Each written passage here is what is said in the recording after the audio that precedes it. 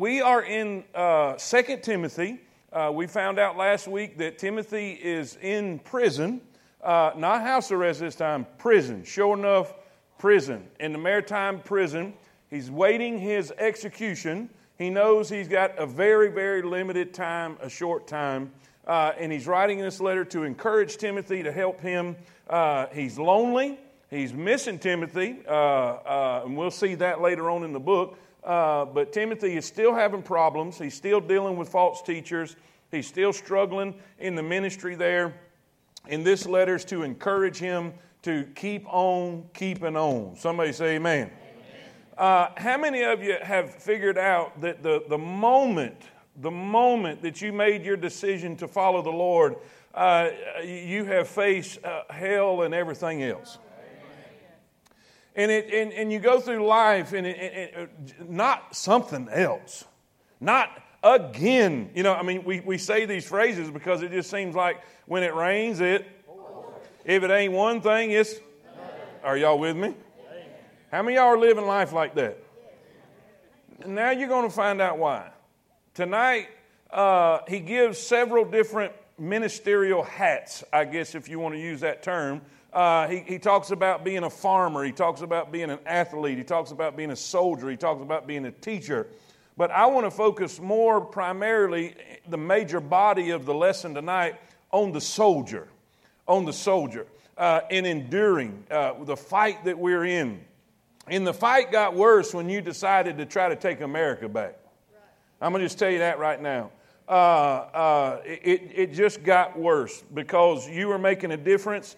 And because you're making a difference, other people are chiming in, and I'm getting messages almost daily now. Almost daily. What are you doing? We heard about what you're doing. How can we do that? And you're not only making an influence right here in your community, you're starting to make an influence in other communities. So the devil's not going to lay down and play dead. I need a witness. So let's kind of find out why we're having to fight like crazy right now, okay? 2 Timothy chapter 2. In verse number 1, if you found your spot, say amen. Amen. Thou therefore, my son, be what? Strong. Say it again. Strong. Be strong in the grace that is in Christ Jesus. Now, if I'm telling somebody to be strong, what have they been? Weak. They've been weak. They've been weak. Sometimes in life we get weak, don't we? And we just need somebody to help us and encourage us and say, hey, hang in there, be strong. And the things that thou hast heard of me among many witnesses, the same commit thou to faithful men who shall be able to teach others also. Thou therefore, what's that word? Endure. Endure hardness as a good soldier of Jesus Christ. Have you figured out we're not in a playpen? We're on a battlefield. No man that warreth entangleth himself with the affairs of this life, that he may please him who hath chosen him to be a soldier. And if a man also strive for the masteries, yet is he not crowned, except he strive lawfully. This is the athlete. The husbandman, this is the farmer. The husbandman that laboreth must be first partaker of the fruits. Consider what I say, and the Lord give thee understanding in all things. Remember that Jesus Christ of the seed of David was raised from the dead according to my gospel. Church, say amen right there. Amen. And this is the gospel. This is the gospel. Wherein I suffer trouble as an evildoer, even unto the bond. In other words, Paul's saying, I'm in prison right now because I'm preaching the gospel. But the word of God is not bound. Therefore, I endure all things for the elect's sake, that they may also obtain the salvation which is in Christ Jesus with eternal glory. It is a faithful saying, for if we be dead with him, we shall also live with him. If we suffer, we shall also reign with him. But if we deny him, he will also deny us. If we believe not, yet he abideth faithful, he cannot deny himself. Of these things put them in remembrance, charging them before the Lord, that they strive not about words to no profit, but to the subverting of the hearers. What's that word? Say it again. Study to show thyself approved unto God. A workman that needeth not to be ashamed, rightly dividing the word of truth. But shun profane and vain babblings, for they will increase unto more ungodliness. And their word will eat as doth the canker, of whom is Hymenaeus and Philetus, who concerning the truth have erred, saying that the resurrection is past already, and overthrow the faith of some. Nevertheless, the foundation of God standeth sure, having this seal, the Lord knoweth them that are his. Are you glad about that? Amen. And let everyone that nameth the name of Christ depart from iniquity. But in a great house, this great house is the church. But in a great house there are not only vessels of gold and of silver, but also of wood and of earth, some to honor and some to. If a man therefore purge himself from these, he shall be a vessel unto honor, sanctified, meet for the master's use, prepared unto every good work. Flee also youthful lust, but follow righteousness, faith, charity, peace with them that call on the Lord out of a pure heart. But foolish and unlearned questions avoid, knowing that they do gender strifes.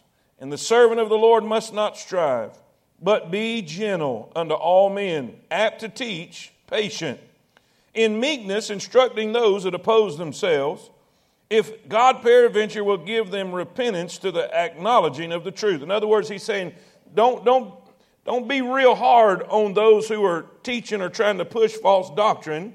Do your best to try to win them. Be patient with them, because God may turn them around. Verse number 26. And that they may recover themselves out of the snare of the devil, who are taken captive by him in his own will. Now I want to read verse 3 one more time. Let's all read verse 3. Verse 3. Let's all read it. Thou therefore endure hardness as a good soldier of Jesus Christ. Dear Heavenly Father, I am so grateful for the people that are here tonight. Lord, the weather's nasty. Things are just kind of chaotic in our country right now. But we're here to hear from you. And Lord, I pray that you'll encourage us, edify us, help us, Lord. This is truth that we need to hear. This is the gospel. This is the training time. This is the time that you will help us be good soldiers. Lord, there's a battle out there that's raging. And I pray, Lord, that we can leave here better equipped to fight the fight. I pray that your perfect will be done. I don't deserve to be here, Lord. I know that, and I'm well aware of that. And Lord, I pray that you will help me. Help me be what you'd have me to be. Don't let me say anything I shouldn't. And don't let me forget anything I should. I pray your perfect will be done. In Jesus' name we pray. And all God's people say it. Amen. Amen. You may be seated. Ministerial hats. Different. I saw several youngins and a big youngin come by. One youngin was the Black Panther, and another youngin was a dinosaur football player, and the big youngin was Santa Claus. They were all wearing an outfit. They were all wearing a costume, if you will. They all were playing different parts. And in this particular chapter, you're going to see Paul instructing Timothy on the several different parts that he has to play, the several different responsibilities. I guess if you could use that word, that would be a good word. Responsibilities that Timothy has in leading the movement that Paul has started on his missionary journeys. And here in chapter number 2, he gets real specific, and like I said, he names a teacher, he names a soldier, he names what did I say? An athlete. He says, listen, an athlete will strive, will work hard, will discipline himself, will do everything possible to win the race and to accomplish the goal. And he's got to do it. He's got to do it right. He's got to do it according to the rules, or he will be disqualified. So he's encouraging him that way. He talks about the husbandman, the farmer who works hard, but in that particular verse, he's talking about the reward that comes from that. The husbandman, the farmer, gets the first parts of the crop, and basically what he's saying is your hard work is not going to be in vain. It's going to be worth it. The tears you shed, it's going to be worth it. The effort you make, it's going to be worth it. The labor you put in, it's going to be worth it. Somebody say amen. But in the midst of all this, let's just talk about three of them tonight. These are ones, they're all important. They're all important. But these are the three that I really want to focus on tonight and share with you tonight. The first one, the first ministerial hat, I guess if you want to say, the first responsibility he has is to be a focused steward. A focused steward. Write that down. A focused steward. A steward is one who manages, is one who has been given a responsibility. In other words, he would be like the house servant, the house manager. He would be responsible. The master of the house would give this man the reign of the house. He would give him the money, the checkbook, and all this so he could buy and sell and do whatever. And it would be his responsibility to steward or to manage what the master had given him. If that makes sense, say amen. Now, in this particular set of verses, we find, and by the way, this is the verses where the Timothy initiative comes from. And why the Timothy initiative is named what it is. These are the core verses right here. That which thou hast learned of me, commit thou to faithful men, that they may be able to teach others also. That is the Timothy initiative. Somebody say amen. Now, underneath this steward, I want you to write this down. First, I want you to see the product. The product. What is he being faithful with? What is the product? What has he been entrusted with?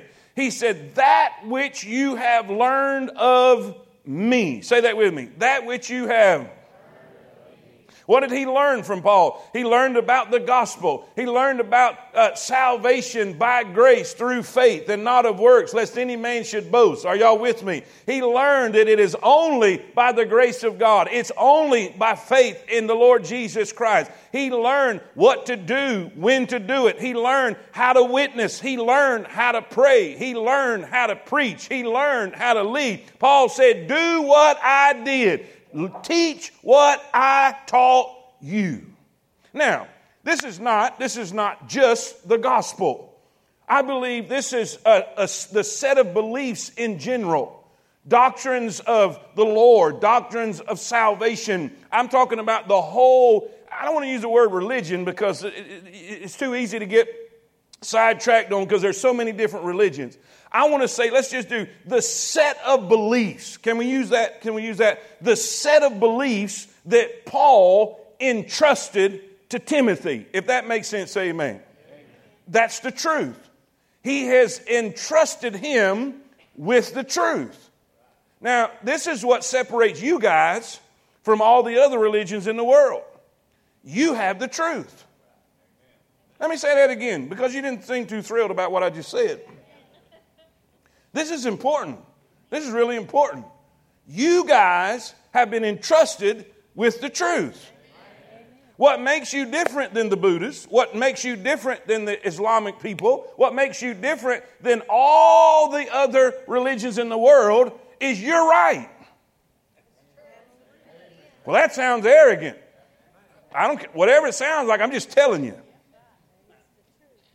Everybody's not right. There's not many ways to heaven. Jesus said, I am the way, the truth, and the life. No man cometh unto the Father but by me. Peter said, there is no other name under heaven given among men whereby we must be saved. Somebody say amen. You have the truth. I remember one of our staff members was on a missions trip in Nepal with Brother Nelms, Dr. David Nelms. And they were standing in front of a temple, a false religious temple where they had worshiped there in the days of Christ. In other words, this temple has been here burning incense to false gods at the very time that Jesus was walking on this earth. They have been doing it that long in that place in that part of the world. And this staff member sat there kind of perplexed. And he was looking at that, and out of all of the years and all of the centuries has gone by, that these people have been coming to this temple and bowing down to idols and studying and worshiping a false god. And he's saying, now he was just, his mind was just perplexed. And he said, man, how is it that they've been doing this so long, yet when we come and present the gospel, they turn around and they believe and are saved? How is that possible? He said, because you have the truth.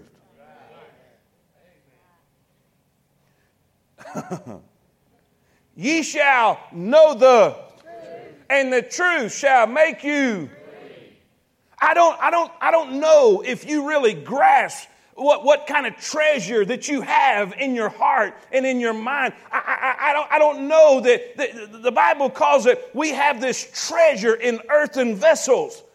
In other words, you carry around the truth. Do you realize you're carrying around what all the world is searching after? You're carrying around what everybody's trying to go get high and go get drunk and go get rich, and they're trying to find fulfillment and satisfaction and life and what's real, and you got it.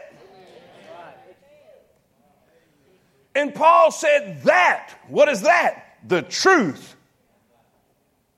I've given it to you. I've entrusted it to you. And he, by the way, he said, my gospel. And I'm not, and that's a whole, I don't even open that can of worms right there. God had some special time with Paul. Paul knew stuff that even Peter didn't know. You go study that. But here he is. He's given Timothy the what? The truth. He's giving Timothy the truth. And Paul said, now I'm fixing to go. I'm fixing to die. So here's what you got to do. Here's what you got to do. I need you to take what I've given you and commit thou to faithful men. It means to entrust and place alongside. That means Timothy is ministering, he is serving, he is preaching. Why do you think that, go back, some of y'all, how many of y'all was during the Acts? You was here during the Acts study. Raise your hands. Acts study. Okay, cool, good. Do y'all remember that on the first come around, on the first missionary journey, Paul comes around and wins a bunch of people? Timothy gets saved on that. Second time around, guess who has shown himself faithful? Come on. They were bragging on him. They were telling Paul all about Timothy's faithfulness and his service and his effort. So what did Paul do? He said, you're going with me. He said, I'm going to entrust you with a treasure that I've been entrusted with. So what did he do? He entrusted Timothy with the truth that he had. Does that make sense? And then placed him alongside of him. Y'all with me? Okay, now, write this word down. We not only see the product. What is the product? It's the, come on everybody, it's the truth. It's not just the gospel, it's the truth in general as a whole. The truth of God, the word, the scriptures. So that's the product, but then look at the personnel. Now Timothy, here's what I need you to do. I need you to find some. Okay, come on. Come on. Faithful men. Faithful men. Write that down, look at me. Put your seatbelt on. The reason the church in America is crippled and disintegrating is because it's hard to find a faithful man. Now, when I say man, I'm talking about mankind. So women, y'all ain't out of this. I'm trying to entrust you the truth too. This is talking about people in general. Find faithful people. The Bible says confidence in an unfaithful servant, an unfaithful man, is like a broken foot and a tooth out of joint. or a broken tooth and a foot out of joint. Something's out of joint. I don't think there's no joints in teeth, right? So the teeth is broken and the foot is out of joint. I know y'all think, that's not in the Bible. Look it up. Get your concordance out and look it up. How many of y'all have ever had a sprained ankle? Or a broke one? There you go. There you go. Ain't that lovely? How many of y'all have had a broken tooth? You know what the scripture says? That's what it's like when you entrust something to somebody who's not faithful. Do you realize, Brother Travis, God never called us to be successful. But he did say it is required in stewards that a man be found faithful. I don't know everything, but can you be faithful? Well, look, do you realize faithfulness is the one thing that you can control? And it is the one thing you can't make excuses about. He said, find somebody faithful. He didn't say find somebody who talks a lot. I've seen, how many of you have ever heard the phrase, a new broom sweeps clean? I've seen all kind of people get jacked up about a new ministry, all fired up, wide open. Yeah, well, in about a week and a half, you can't find them. That ain't going to work. That's not. He said, Timothy, find somebody that's faithful. Find somebody that you can depend on. This is the type of person. Let me put it this way. There are some people that if they're not at church, everybody's going to call them. Because they know something's wrong. And then there's other people, if they're not at church, they ain't going to get no calls because you've gone so much, we don't know what you're doing. Go ahead and say, man, it's all right. This is the cream of the crop. We can be honest, right?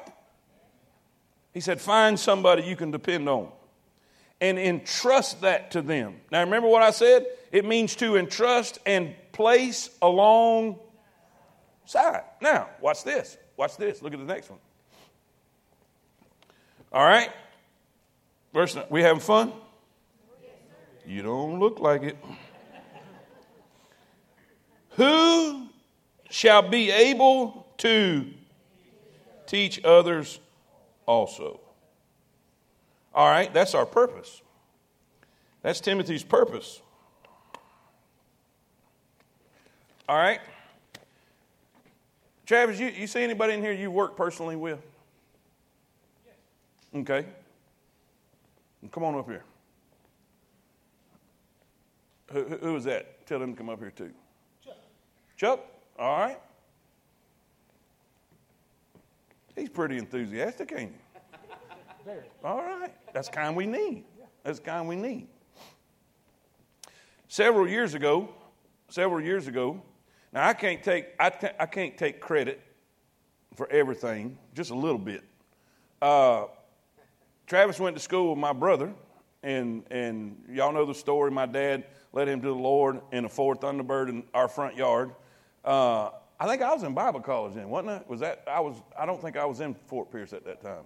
Then I moved back, and he's saved now and energetic and everything, and he's knocking on my door at 2 o'clock in the morning and trying to find Jesus, and I'm just trying to go to sleep. Which is a great story, but I'll say that for another time. It's a really cool story. That was the night he surrendered to preach, matter of fact. But anyway, this is kind of how this works. He showed himself faithful. When visitation time was coming, Travis was there. When it was church time, Travis was there. When there was work day, Travis was there.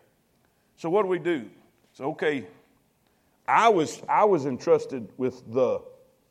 Come on, I was entrusted with the truth. Now, Travis, I need you to take this and treasure it. It's very important. It's the most important thing you could ever have. It's the most precious thing you could ever have. And everything that we have spent time going over and studying and learning, everything you've learned from me, I need you to find somebody that's faithful, and I need you to do the same. Okay? Okay. Go ahead. So what does he do? First, he finds someone. And now what does he give to Chuck? The truth. More specifically, what he got from me. Now, if we keep going back and we keep going back and we keep going back, we're going to end up at Paul. Think about that. I just got some God bumps right there. All I gave him was what I was given, and what I was given, what Paul gave Timothy. And then what Timothy gave to his faithful man, and then his faithful man, and then his faithful man. This is the whole principle of the Timothy initiative. The Lord added to the church, not every Sunday, but because God's people was going out. Hello. Someone made a disciple out of me. I was instrumental in help, not completely, but I had some part, small part, in helping make a disciple out of Brother Travis. Big part. And he has been making disciples with some faithful people he's run into. And then on down the line. And then on down the line. What's the point? This that we're trying to accomplish is not difficult if we would just do it. And if we understand how precious the treasure is that we've been entrusted with, out of the thousands and thousands and thousands of religions and beliefs, you're the only one with the truth. How special does that make you? That which thou hast learned of me, commit thou to faithful men, that they may be able to, what does it say? Come on, that they may be able to. You know what Paul knows? I'm going to die. Somebody's going to have to keep teaching. You know what Paul knows? Timothy's going to die too. So unless he finds somebody that's faithful that will continue teaching the gospel and sharing the gospel, how do you think that this has survived for all of these years? Because somebody taught somebody, and somebody taught somebody, and somebody taught somebody, and somebody taught somebody. That's what we're here. Paul is telling Timothy, listen, you got to be a faithful steward.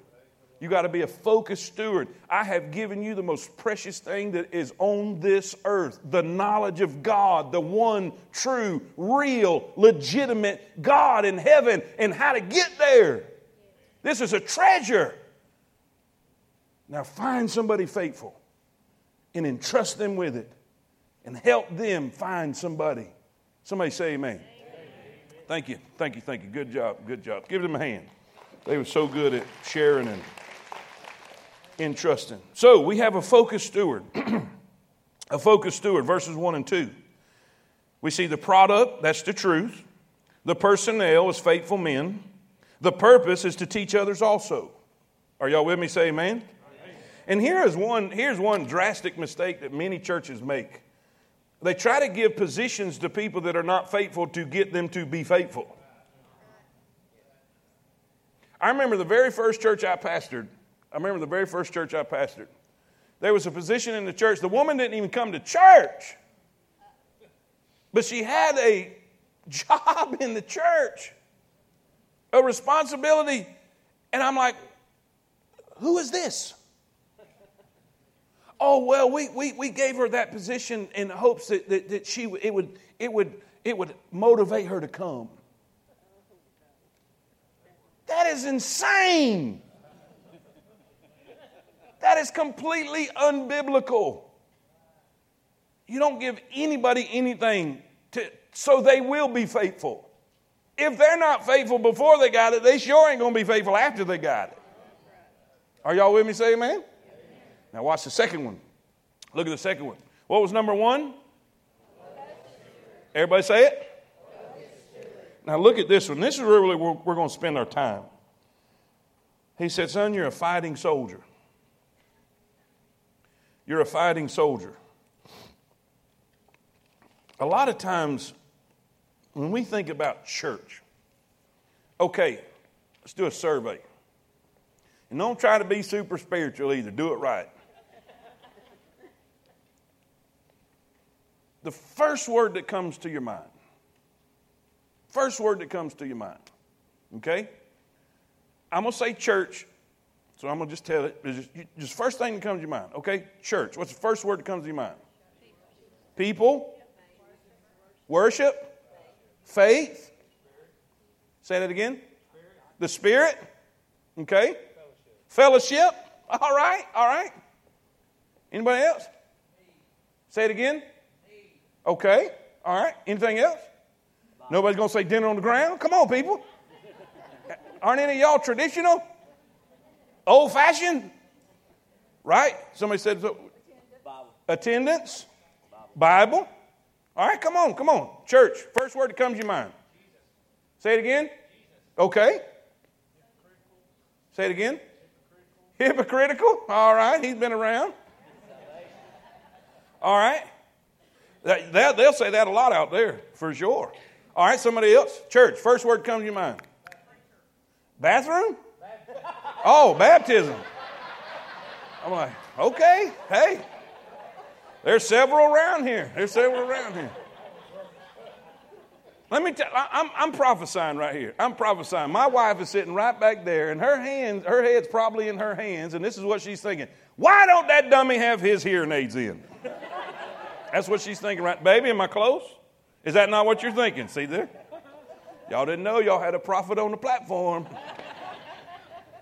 Anybody else? Church. First word that comes to your mind. Church. Preacher. Okay. All right. Music. There you go. We hadn't heard that one. Tithes. Okay. Message. Not one single person said fighting, battles, enduring. You know why? Because that's not really in our psyche when we're thinking church. And you know, that's sad, and that's my fault. And that's a lot of church leaders' fault. Is because we invite somebody to Jesus and say, Jesus is the greatest thing that'll ever happen to you in your life. And guess what? He is. He is wonderful. We invite them to faith in the Lord. We invite them to anticipate a home in heaven. We invite them to grace and mercy and fulfillment. But we never tell them, man, this is wonderful, but you are fixing to be in a fight of your life. And then when new Christians come in, and I'm confessing this, guys, I'm confessing this. New Christians come in and they're all excited and man, they've got this newfound faith and this newfound enthusiasm and they love God and they're so thankful for forgiveness and then the devil just pops them right upside the head. And everything in the world falls apart. The dishwasher quits working. Leaks all over the floor. The refrigerator starts shaking. You get a flat tire going to work. The dog messes on the floor and tears up everything when you get home. The kids lose their minds. Do I have a witness? You feel like you're in a dark cloud and you don't even know why. And the least little thing sets you off and you're trying to figure, what in the world?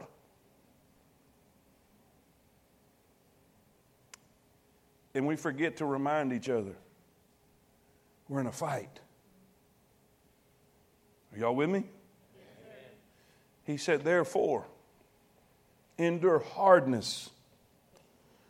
Look what it says. Look what it says. Thou therefore Endure. When we say the word endure, what comes to your mind? Say it again. Okay. Marathon. Okay, long suffering. Suffering. Standing in line at Walmart. How about gritting your teeth? Tough it out. Accept. Persevere. All right, now watch. Thou therefore endure what? Hardness. Say it again. Hardness. Difficulty. As a good soldier of Jesus Christ. Son, you're a soldier. No man that warreth entangleth himself with the affairs of this life, that he may please him who hath chosen him to be a soldier. 2 Corinthians 10:3. For though we walk in the flesh, we do not war after the flesh. The weapons, there, look at that. Look at the terminology. Look at the words we're using. The weapons of our warfare are not carnal, but mighty through God to the pulling down of strongholds. You see, when we go out into the world and we win people to Jesus and we lead people to follow Jesus and make disciples that make disciples, we're tearing down Satan's stronghold. Let me give you an illustration. We may not finish tonight, but that's okay. We're just going to roll with it. The disciples, this will give you a perfect illustration of what some of y'all are going through. On this side of the Sea of Galilee, okay? We've been there. Really beautiful, really cool. He says, get in the boat. We are going to the... Are y'all with me? So what do? They obeyed. Right? Say that with me. They did what they were supposed to do. They were a good Christian. They followed Jesus. He said to get in, they got in. And here they go. Now, here's the thing. On the other side, there is a guy running around in the tombs, naked as a jaybird, full of demons. They've tried to chain him, and he breaks the chain. He's so demonic that he breaks the chains. Every single thing man has tried to do to solve this issue and fix him has come to naught. In other words, this man is a trophy of the power of the devil. Does this make sense? He's here. Now, on the other side, we find a group of disciples who are just minding their own business, following Jesus. Little did they know what was waiting for them on the other side. But how many of y'all know Jesus knew? And so here they go. Probably having a big time, cutting up. It's beautiful, probably enjoying the Sea of Galilee there. And then all of a sudden they get in the middle. And literally all hell breaks loose. A storm comes up that causes seasoned mariners, seasoned fishermen to fear for their life. This storm is so bad that Peter said, we're going to die. Because he comes to Jesus and says, don't you care? Carest thou not that we perish? We're going to die. Now, we always talk about that. But keep in mind what's waiting on them. Now, Jesus is going to come over here, and we know the story because we've read the gospel so many times. He's going to come over here. He's going to cast the demons out. The man's going to be in his right mind, clothed in his right mind at Jesus' feet. And Jesus is going to tell him, now go home to thy friends and tell them what good things God's done for you. Am I right? But you got to understand, this man is a trophy of the devil. This man is a picture of the power of Satan. This man is telling the whole world that the devil is powerful and you can't control him. But guess who's coming? Jesus and... So the Bible calls it a storm of wind. A storm of wind. The Bible calls Satan the prince of the power of the... What is wind made out of? There is no question in my mind whatsoever that Satan was trying his best to sink that boat because he wanted to keep his trophy. We know it didn't work. That's not the point of this story. The point of this story is there was 12 disciples in the boat with him that didn't have a clue what was going on. They got the devil scared out of them. And all they were doing was being obedient. So what's the point of this story, preacher? Outside of these walls, there's all kind of trophies of the devil. Who, if you follow Jesus, you're going to participate in their deliverance. And if you participate in the deliverance of those who the devil has in his grasp, guess who is coming after you? This ain't no game. I'm not telling you fairy stories. I'm not fairy tales and made up stories. This is real. I've told you this the last 3 weeks, I have never faced what I have faced in the last month since we've gotten serious about disciples making disciples. Up to this day, today. Preacher, what's the point? Buckle up. Soldiers. We're soldiers. Ephesians 6, verse 10. Finally, my brethren, be strong in the Lord and in the power of his might. All that tells me is I don't have it in myself to get the job done. That we have to have him. Amen? Now watch. Put on the whole armor of God. Now why do you need armor? For warfare. That ye may be able to stand against the wiles of the... Now wiles is trickery, deception. His greatest tool is lies. He is not only a liar, but the father of it. Now, in order to combat cold, you got to have heat. In order to combat darkness, you got to have. In order to combat lies, you got to have the. Well, guess what? Okay. Wiles, you have the truth. For we wrestle not against flesh and blood. You see, that dark cloud is not about your boss. It's not about your spouse. It's not about your kids. There's spiritual forces that we can't even see. It's not about flesh and blood.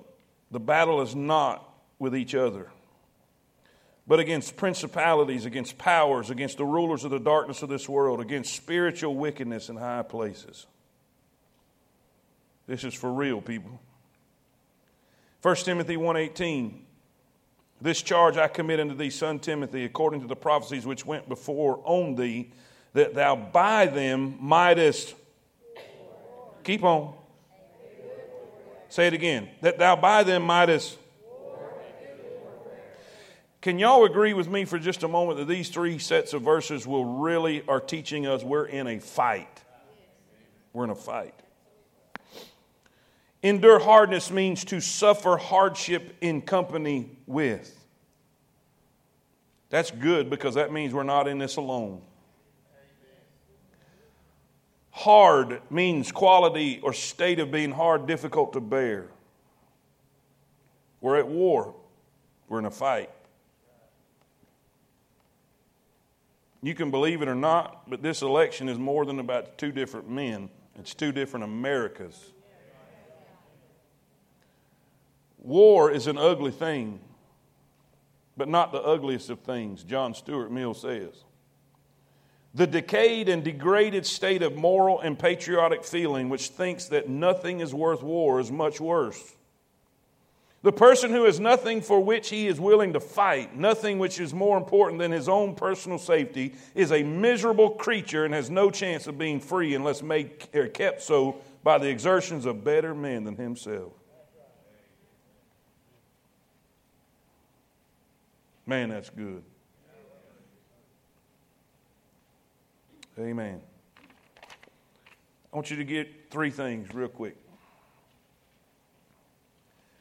When it comes to this warfare, first thing I want you to write down is this. I want you to see the conflict that discourages him. Talking about, you can put him or me, it's talking about Timothy, but we can apply this to ourselves. The conflict that discourages him. He said, endure hardness as a good soldier. A soldier is used for battle, right? Warfare, battle. We're in a conflict. Okay, number one, write this down. Underneath that, I want you to write this down. The origin of the conflict. Where did this start? It did not start when Obama was elected, or Clinton, or Bush, or Trump. I remember people wigging, I'm talking about totally wigging out, thinking the world was going to end when Clinton got elected. And then the same when Bush got elected from the other side. And then the same when, Obama. And then, but this goes way, way before them guys. Way before. Where did it go to? Okay. Genesis 3:15. Genesis 3:15. Man has fell in the garden. Eve was deceived, and then Adam disobeyed. They ate the fruit that God told them not to eat because they were influenced by Satan. He got them to doubt God's word and then disobey God's word. And now God is confronting them, and primarily he's confronting Satan. He's confronting Satan. Now watch what he tells them. Watch what he tells them. He says, and I will put enmity between thee and the woman, and between thy seed and her seed. It shall bruise thy head, and thou shalt bruise his heel. Now, a good way to understand this is good people and bad people, or God's people and the devil's people. This is the conflict, good versus evil. He said, from this moment on, there's going to be a hatred. The word enmity means hatred, hostilities, enemies. There are people that if you stand in a public place and declare God's word, they will call you everything under the sun. There are people today that calls good evil and evil good. There is such an animosity. There is such a hatred. There's such a violent hatred toward the things of God. But it didn't start with the election. It started in the garden. This war has been raging from the beginning of time. That's the origin. That's where it come from. God said to the devil, my crowd and your crowd is going to be at odds, and they're going to be enemies. And I'm glad, and by the way, this is the first messianic prophecy in the Bible. And when it's all said and done, basically the seed of the woman is talking about the Messiah, it's talking about Jesus. Now you're going to hurt him, you're going to wound him, but he's going to bust your head. In the terminology in this, a head wound is fatal. He said, you're going to wound him, you're going to hurt his heel, which is not fatal. You're going to cause great damage to him. And Calvary is a picture of that. But when he's through with you,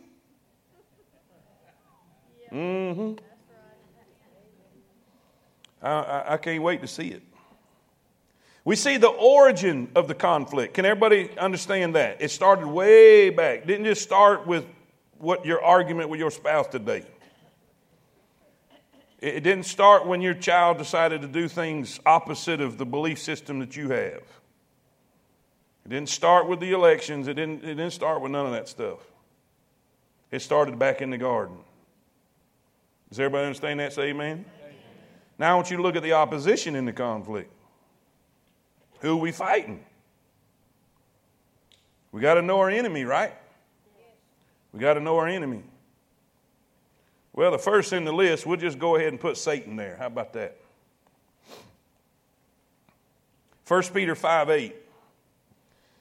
Be sober, be vigilant, because your adversary means enemy. You have an adversary. Your adversary, the devil, as a roaring lion, walketh about seeking whom he may devour.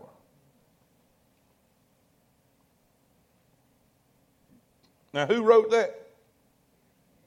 Who? Peter did. You know why he wrote that? Because he had teeth marks in his behind. Because there was a time that Jesus told Peter, hey, Satan desired to have thee that he may sift you as wheat. But I had prayed for thee. You're going to deny me? No.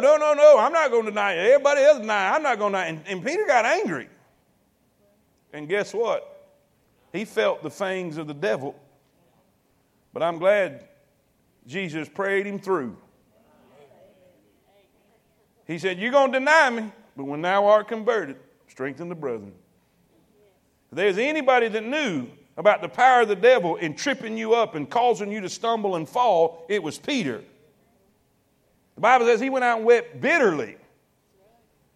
But when he got restored, he was able to stand up and write down and say, hey, y'all better watch it.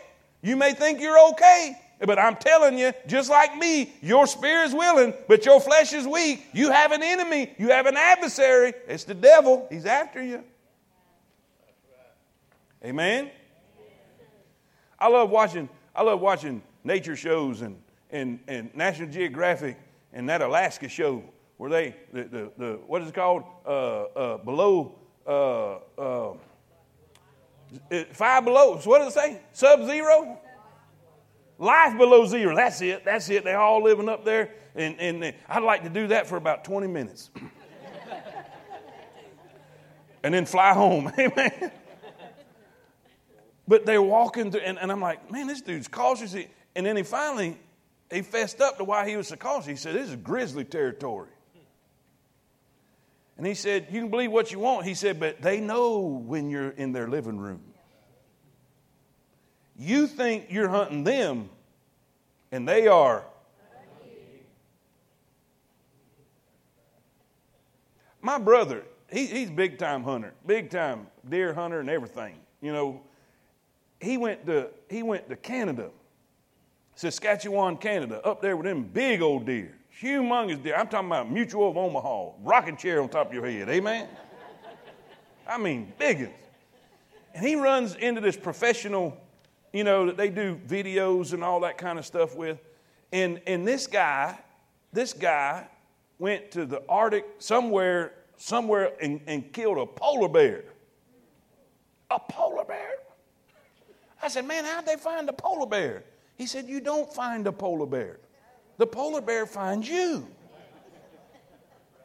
That's it, exactly. Joe said, what? He said, you go to the cabin part that they're there, and he said they can smell you from miles away. And when they smell you, they're coming. I said, get out of here, Joe. He said, no. He said, I know what you're thinking. He said, because I was thinking the same thing, and I asked a question, what if he comes at night? And this is what he said, you better be ready. Now think about that. You're the bait. That is literally how they polar bear hunt. You go and you're the bait.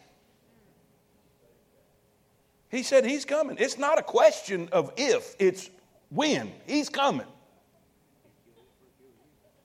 Now, I'm saying this, guys, it's not a question of if the devil's out there. It's not a question of if he wants to destroy you. It's not a question of if he wants to devour you. He is an adversary. He is real. He is out there, and he is coming. So he says, be sober, be careful. This is a fight. He is the enemy. So the first opposition we see is who? Come on, everybody. Is who? Satan. Secondly, write this down quickly. It's society. It's society. Look what it says. John 15:19. If ye were of the world would love his own. But because ye are not of the world, but I have chosen you out of the world, therefore the world what?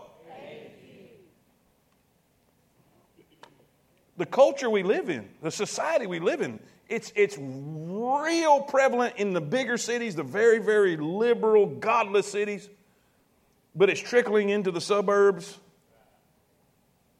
They can't stand you.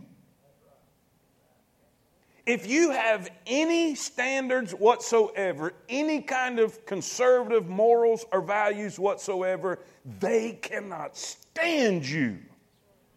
The world hateth you. Why do you think that everything you see on Hollywood is trying to pressure you to conform to them?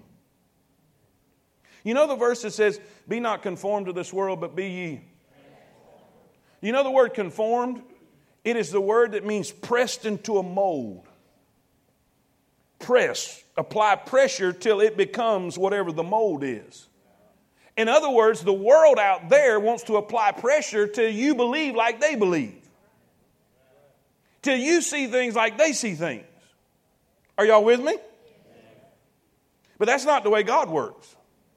God works this way. He says, don't be conformed to this world. Don't be pressed into their mold, but be ye transformed. That's the word metamorphio, where we get our word metamorphosis. It means a change from the inside out. Y'all with me? But the enemy is out there. And I don't mean the people, I mean the culture. I mean the way of thinking. Does this make sense? It's your enemy. It's the world. Now, you can believe this if you want to or not, doesn't matter to me, but Hollywood is controlled by Satan. He's the prince of the power of the air. And it's molding, it's conforming, it's pressing in young people's minds. So young people who are raised in Christian homes, they're being more influenced by the culture in the world than they are the church. Man, I wish I had more time on that one. The next enemy, and this is the one you're going to have the most difficulty with of all. What was the first one? Second one? How about ourself? The worst enemy I have, I shave every morning. Or every other morning. We struggle. You know what Paul said about it? Oh, wretched man that I am. That which I don't want to do, I do. And that which I don't want to do, or I do want to do, I don't do. Can anybody relate to Paul? Paul said, I fight the flesh. I crucify the flesh daily. I get control of it. It's a fight. It's a fight. Then B, not only do we see the conflict that discourages him, but the crisis that defeats him. He said, no man that warreth entangleth himself with the affairs of this life, that he may please him who hath chosen to be a good soldier. You see, this crisis are the affairs that entangle. And I don't mean like a sexual affair. Affair means to busy oneself. That means your schedule. People are too busy to pray. People are too busy to read the Word. People are too busy to witness. They've just scheduled themselves out of following Jesus. A good soldier doesn't entangle himself with the affairs of this life. That doesn't mean we don't have stuff to do and can do. But when everything else in your life is more important than what God has commanded you to do, you're entangled. Luke 8:14 says, "And that which fell among thorns are they which, when they have heard, go forth and are choked with the cares and riches and pleasures of this life, and bring no fruit to perfection." Not only the affairs that entangle, but the attitudes that emaciate. Emaciate means to become feeble, to become weak. Man, our attitude can affect us big time. 1 Corinthians 15:58 says, "Therefore, my beloved brethren, be ye steadfast, unmovable, always abounding in the work of the Lord. For as much as ye know that your labor is not in vain in the Lord." Give me A. Give me A again. Help me. Hurry up so I can finish. One more time. All right, B. Everybody see that? Everybody see that? But then I want you to see the cause that drives me. The cause that drives me. What's going to motivate me when times get rough? When things get difficult? When I feel like quitting and throwing in the towel? Look what it says in verse 10. Verse 10 says, "Therefore I," come on, "therefore I endure all things." I mean, you keep in mind, he's sitting in a hole. He's sitting in a prison, a maritime prison in Rome. He's sitting in a hole, rat-infested, stinking, rotten hole. He says, "I'm enduring all that for the elect's sake, that they may also obtain the salvation which is in Christ Jesus with eternal glory." Preacher, what's the cause that drives you? The lost that need me. The lost that need me. Romans 10:14 says, "How then shall they call on him in whom they've not believed? How shall they believe in him in whom they've not heard? And how shall they hear without a preacher?" Now, the preacher doesn't necessarily mean me. It means a proclaimer. How are they going to hear at work if you don't tell them? The only way they're going to get saved is if they hear the gospel. And how are they going to hear the gospel if there's not somebody to tell them the gospel? Because I promise you, the devil ain't going to send nobody to them. Amen? So when we get in the fight and when we get in the battle and we want to quit and we want to throw in the towel, we need to start remembering the lost around us that desperately need the truth. And you're the only one that has it. Let me say that again. The lost around you desperately need the truth, and you are the only ones that have it. Amen. What drives me? The lost that need me, but then the Lord that named me.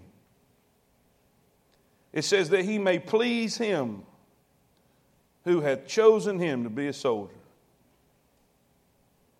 1 Timothy 1:12, "And I thank Christ Jesus our Lord, who hath enabled me, for that he counted me faithful, putting me into the ministry." God picked you to fight for him. We should want to please him. Let me say that again. He picked you. He picked you. You didn't pick him. He picked you. We should want to please him. Let me give you the rest of them real quick. I ain't going to preach them. I'm going to just give them to you. What was number one? He is a focused steward. Say that with me. Number two, he's a fighting soldier. Number three, he's to be a faithful student. Verse 15, he says, "Study to show thyself approved unto God." Write that down. A faithful student will study. He said, verse 16, "But shun profane and vain babblings, for they will increase unto more ungodliness." A faithful student needs to study and he needs to shun. There's some things you need to avoid.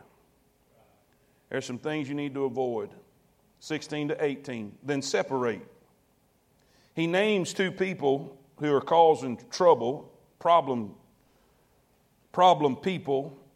In verses 19 through 21, he talks about in a great house, which is the church, there are vessels of gold and of silver and vessels of wood and earth, some to honor and some to dishonor. He's talking about people. There's some people, Paul is telling him, stay away from such. Stay away from such. People that proclaim and claim to be a Christian, but they're living their life completely against what they claim. Isn't that something? In Scripture, the Bible says to separate from those who profess salvation, but they live like the devil. But it doesn't say separate from the people who are living like the devil and they know it. They're not faith, they're sinners. He says, how are you going to win them sinners if you don't get around them? But he says the people that profess salvation but live like the devil, they're dangerous. That's something, ain't it? That's a whole nother message. But anyway, study, shun, separate, and then D, serve. Serve. Serve. We carry many hats. We wear many uniforms. But one of the most important ones we'll wear is our soldier uniform. And I think that's the least one that's talked about usually in ministry. So, let's fight the good fight. Amen? We're good soldiers. So next time I ask, when I say the name church, I want to hear fighting, enduring, right? Soldiers, tanks, grenade. No. The weapons of our warfare are not carnal, amen? But spiritual to the pulling down of strongholds. How about this? Victory. Say it with me. Victory. And by the way, we may be in the battle, but the war's over. We already win. We already win. And if you need encouragement, just go to the end. You see, God has DVR'd this whole thing. You can fast forward or rewind. It's all in there. Now, there's some spots that looks kind of hairy. But just fast forward to the end. And you'll see him coming on a white horse. And we're riding with him. And we're going to reign with him. Not only that, you're going to see the devil cast into the lake of fire forever. And all God's people say it.